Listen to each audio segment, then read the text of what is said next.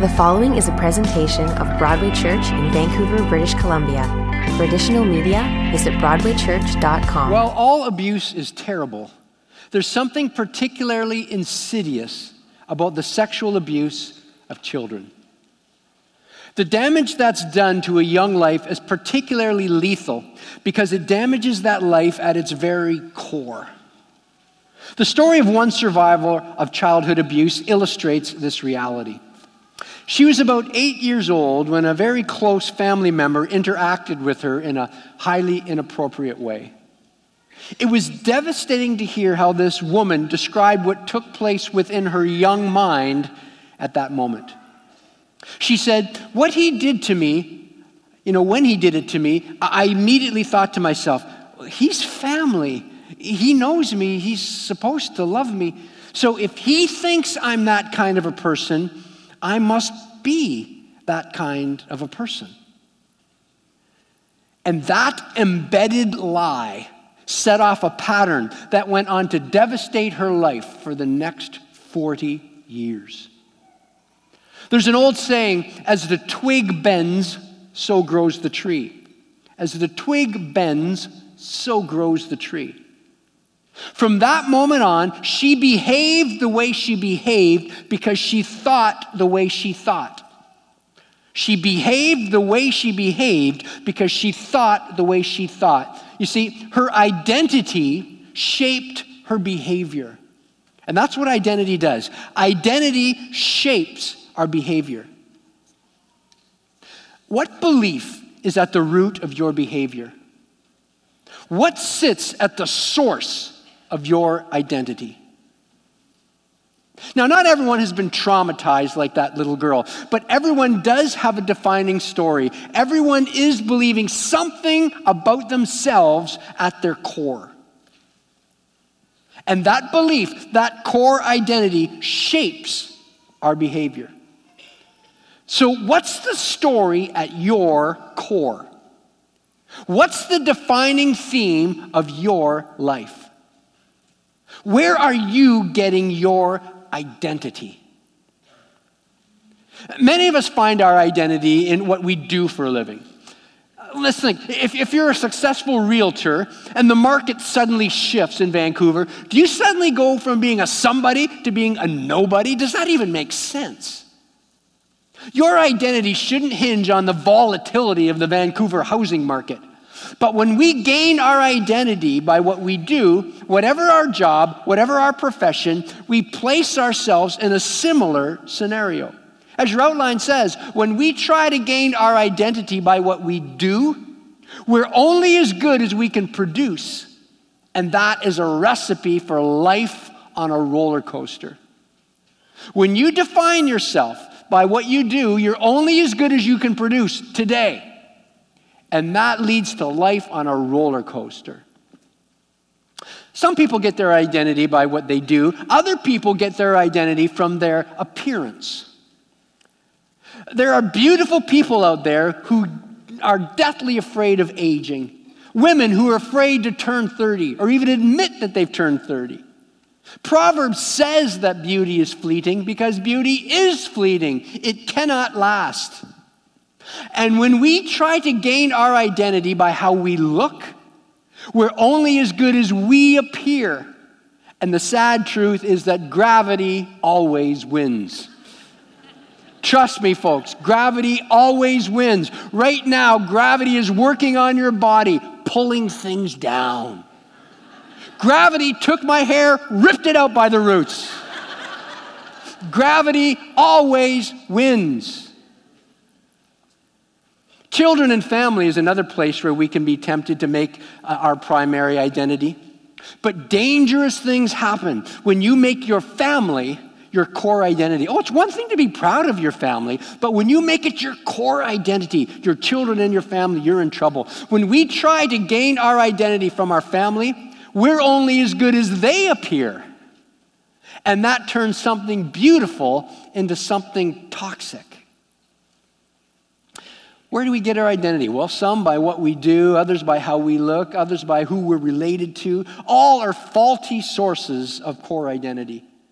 So what should be at our core then? Where should we get our identity? Well, as you can see, this issue of identity is an important thing for us to figure out. It's one of life's big questions. And today we're going to use Scripture as our guide to see if we can unpack the proper answer to this question.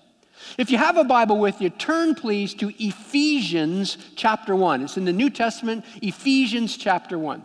Now maybe you're here and you don't own a Bible. Then take the copy of the Bible that's in the back of the pew in front of you. Take that home with you as our gift to you.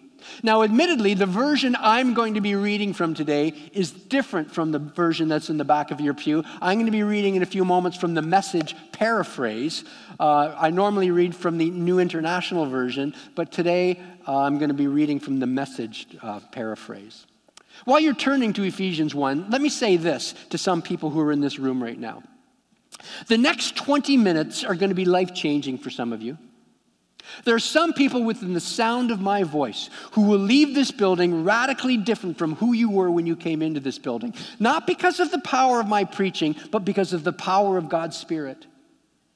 If you're here and you're sincerely searching for truth, for life, for meaning, I encourage you to listen very carefully because I believe that God Himself has something very powerful to say to you.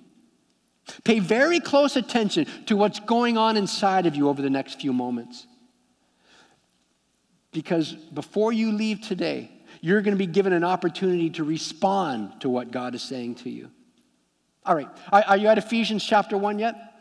Before we look at the passage from Ephesians, I want to give us a bit of a sense of what this book of Ephesians, this letter of Ephesians is all about.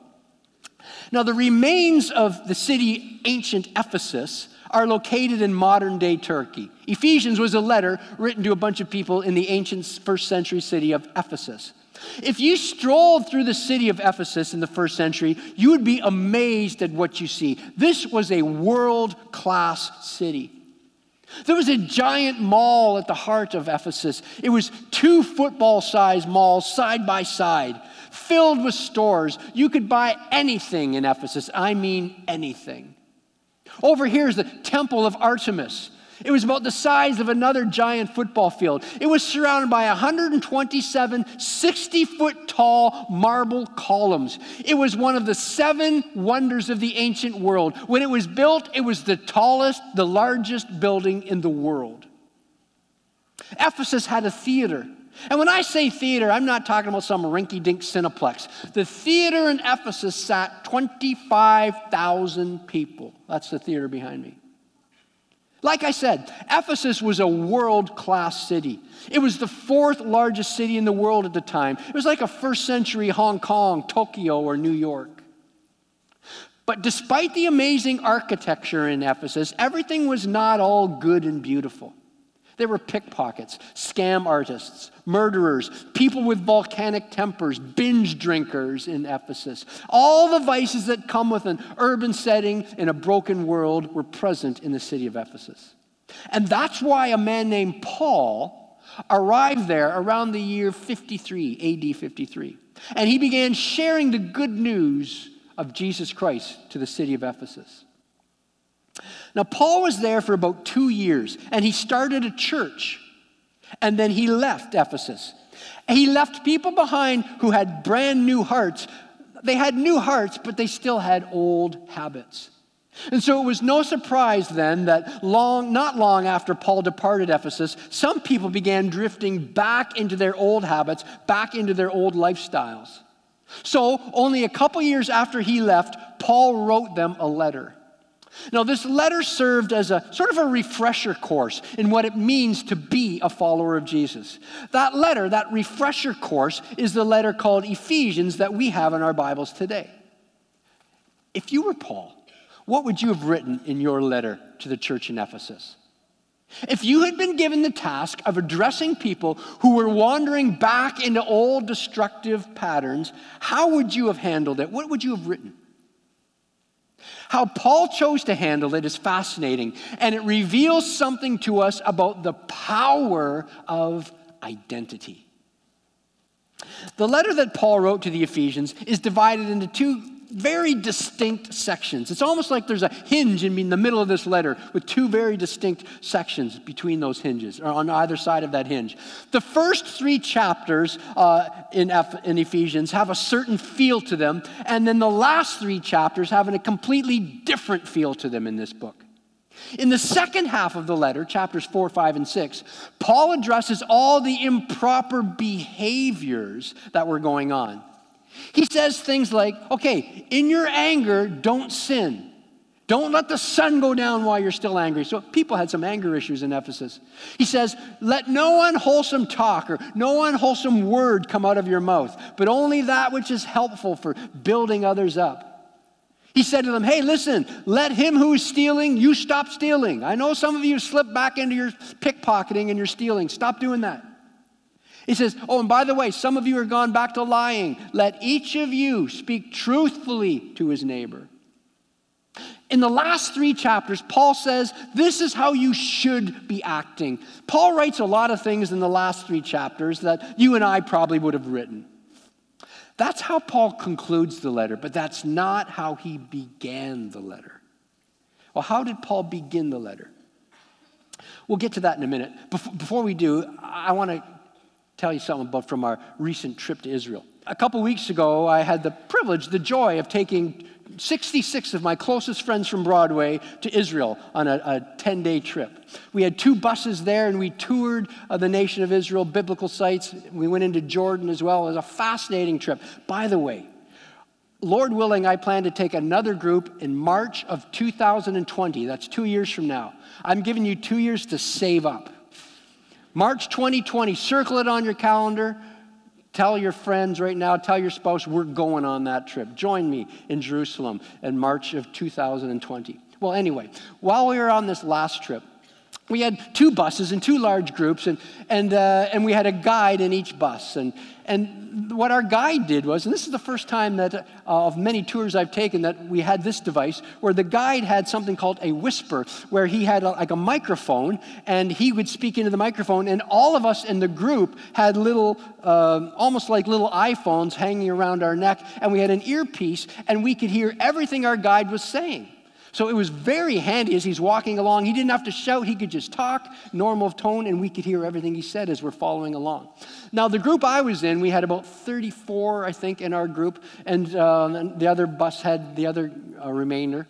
And so what we did was, with our guide, I said, Aaron, you be on at the front, and you talk through the headset there, and I'll be the last person, so you know when you see me, I will have gotten all the stragglers. Because there's always people who want to remain behind after he's spoken and take pictures or touch something or look, and I get that. So I just wanted to make sure that everybody was between me and our guide. So I would always be the last person, because most people who came were faithful givers to Broadway, and I didn't want to lose anybody in Israel.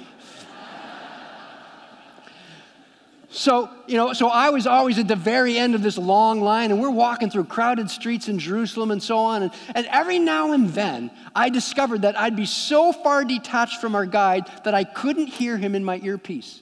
I had completely lost touch with our guide. We'd be at couple places where we're in the old city and in the Arab quarter, and did he turn left or right? Did he go straight? I have no idea. I've lost the guide.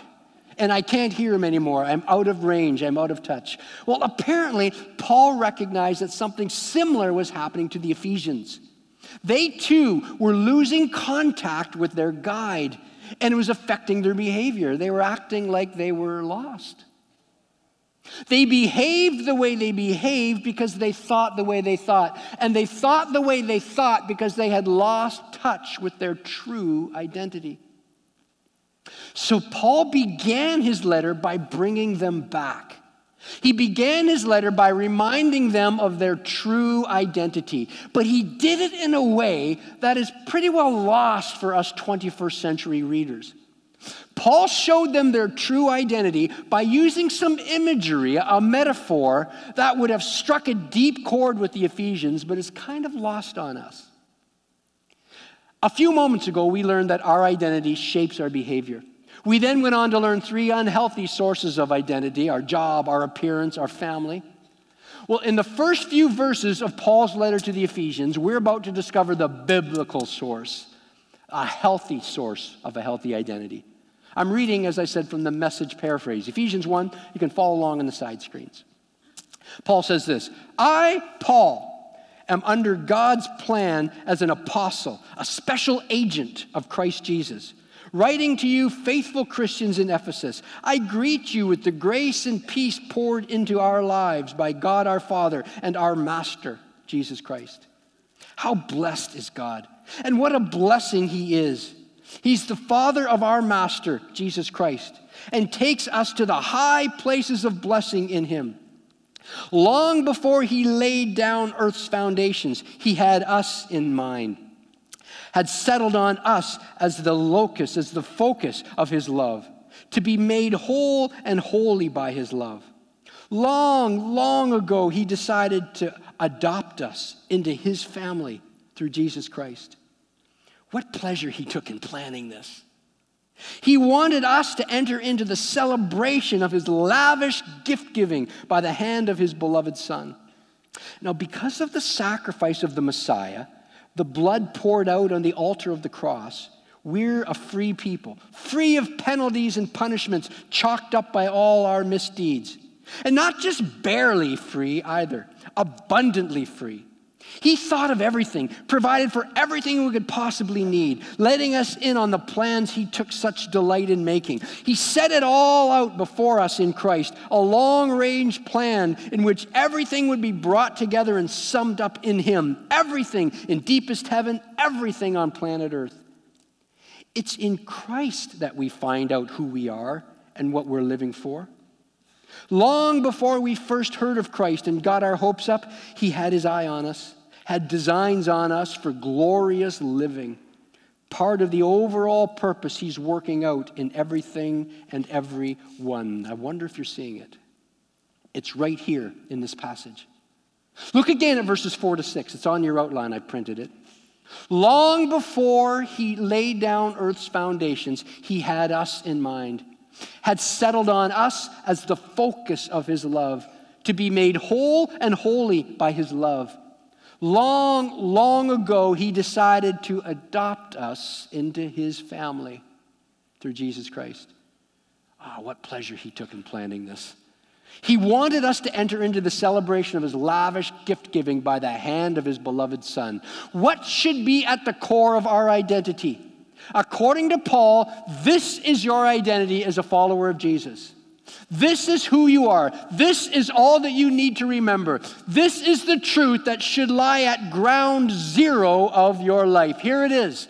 I have been adopted by God. I have been adopted by God. That's it. That is the heart of your biblical identity. Repeat it to yourself over and over again. Memorize it. I have been adopted by God. Say it out loud with me. I have been adopted by God. Everything else in your life should exist in the shadow of this one fact. I have been adopted by God. I am God's adopted child. God settled upon me as the focus of his love. This is something God wanted to do. It's something God decided to do. This is something God did. This isn't something I did. This is something God did. So what's your core? What's your primary identity? You have been adopted by God. Are you surprised at this answer? I mean, were you expecting something a little more involved, maybe a little more profound? I doubt that we receive this information with the same intensity as Paul's first readers. You see, our problem is, and there's really not much we can do about it initially, is we tend to see Scripture through 21st century eyes, rather than seeing Scripture through the first century lens that it was originally written in and received in. So let's try to experience this passage as the people in Ephesus would have experienced it 2,000 years ago. And in order to do that, let's imagine ourselves sitting in that 25,000-seat theater in Ephesus. We've walked in, taken our seats, because we're here to see the Greek play Oedipus Rex, and it's about to begin. All of the Ephesians sitting around us in our theater know the backstory. They know this ancient Greek drama very well. It's very popular. The king and queen of Thebes have been warned by a prophet, by an oracle, that when they have a son, this son will cause their family great pain and grave ill and grave damage. So when a son is eventually born to them, the king takes his newborn little boy, pins his feet together, takes him out into a field, and abandons him in a field. The child is then soon found by a shepherd boy who takes them in and gives this child. The child ends up being raised by the king of Corinth, and as the story unfolds, tragedy lies at every turn. It's a fascinating story, actually. Now, it's important to note that this part about the king abandoning his baby boy wouldn't shock our Ephesian viewers at all. Child abandonment was very common in first century Roman culture. In Roman culture, when a baby was born, it was set at its father's feet. And the father either picked up the baby and accepted it, or turned around and walked away and rejected that baby. Maybe he wanted a boy and had a girl. Maybe he wanted a girl and had a boy. Maybe he detected some kind of defect that displeased him. It was the father's decision at birth whether to accept or reject every child born. Now, rarely in Roman culture would the baby be outright killed. Instead, the child would be just left out, exposed to the elements for the gods to decide the child's fate. I read this past week that there's a gate outside the eastern gate of Ephesus, where outside of that gate there was a garbage dump where people would bring babies that they didn't want. Frequently, a child would be taken to that marketplace. Remember we talked about the two giant football-sized marketplace, field-sized marketplace? Often, babies that weren't wanted, children that weren't wanted, would be taken to that marketplace and just abandoned there. And often people would come along, see an abandoned child, and take that child home and raise them to be a slave or a prostitute. I read that there was a physician in the region of Ephesus who wrote a manual in the first century on how to measure the dimensions of a child to increase the odds of picking an abandoned child that will make a strong slave. It was to this culture that Paul was writing when he talked about adoption. When Paul writes to the churches in and around Ephesus and says that in love God adopted them, he's writing to an abandonment culture. He's writing to a culture where babies were routinely tossed aside. So it's to these people Paul writes and says, listen, if you have come to know Jesus, your most defining moment isn't who threw you out, it's who took you in. If you have come to know Jesus, your most defining moment isn't who rejected you, it's who selected you. If you have come to know Jesus, you are defined by who picked you out, who picked you up, and who took you home. Ephesians, you were abandoned on a street corner. You were dropped off in a dumpster. But know this, God himself has adopted you and made you his child. That is the truth that should define your life. That is the reality that should lie at the core of your identity.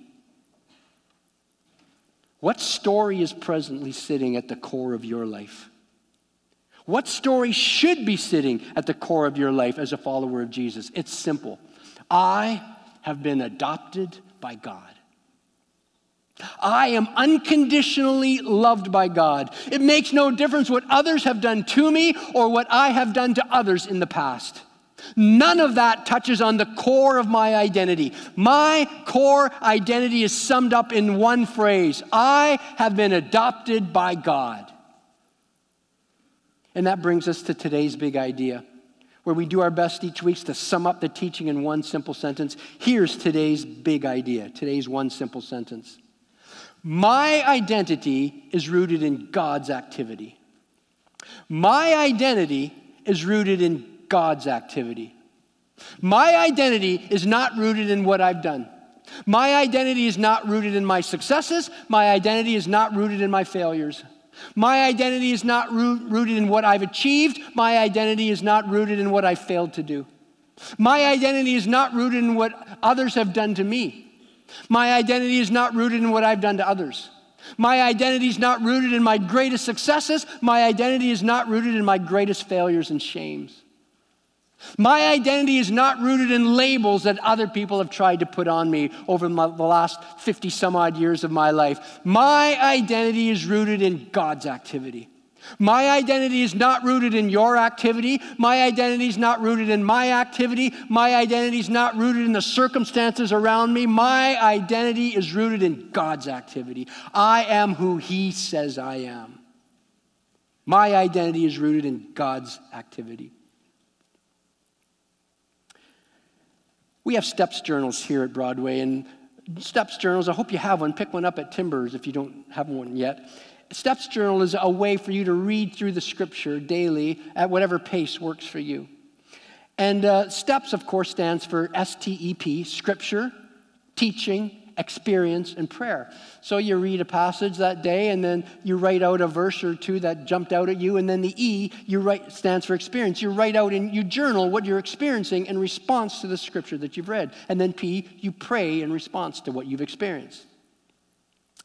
We have taught here about how God speaks to us still today through spontaneous thoughts. Of course, it's all submitted to the Word of God. The Word of God is useful for teaching and correcting and rebuking and training in righteousness, says in 2 Timothy 3:16. But we believe in a dynamic spirituality at Broadway. We believe that God still speaks and interacts with His people. Several years ago now, I was journaling, I was writing down what I was feeling God by His Spirit was saying to me in response to what I had read that day. I don't remember what was going on in my life, but clearly I was struggling with my identity. Something wasn't right in my life at this time.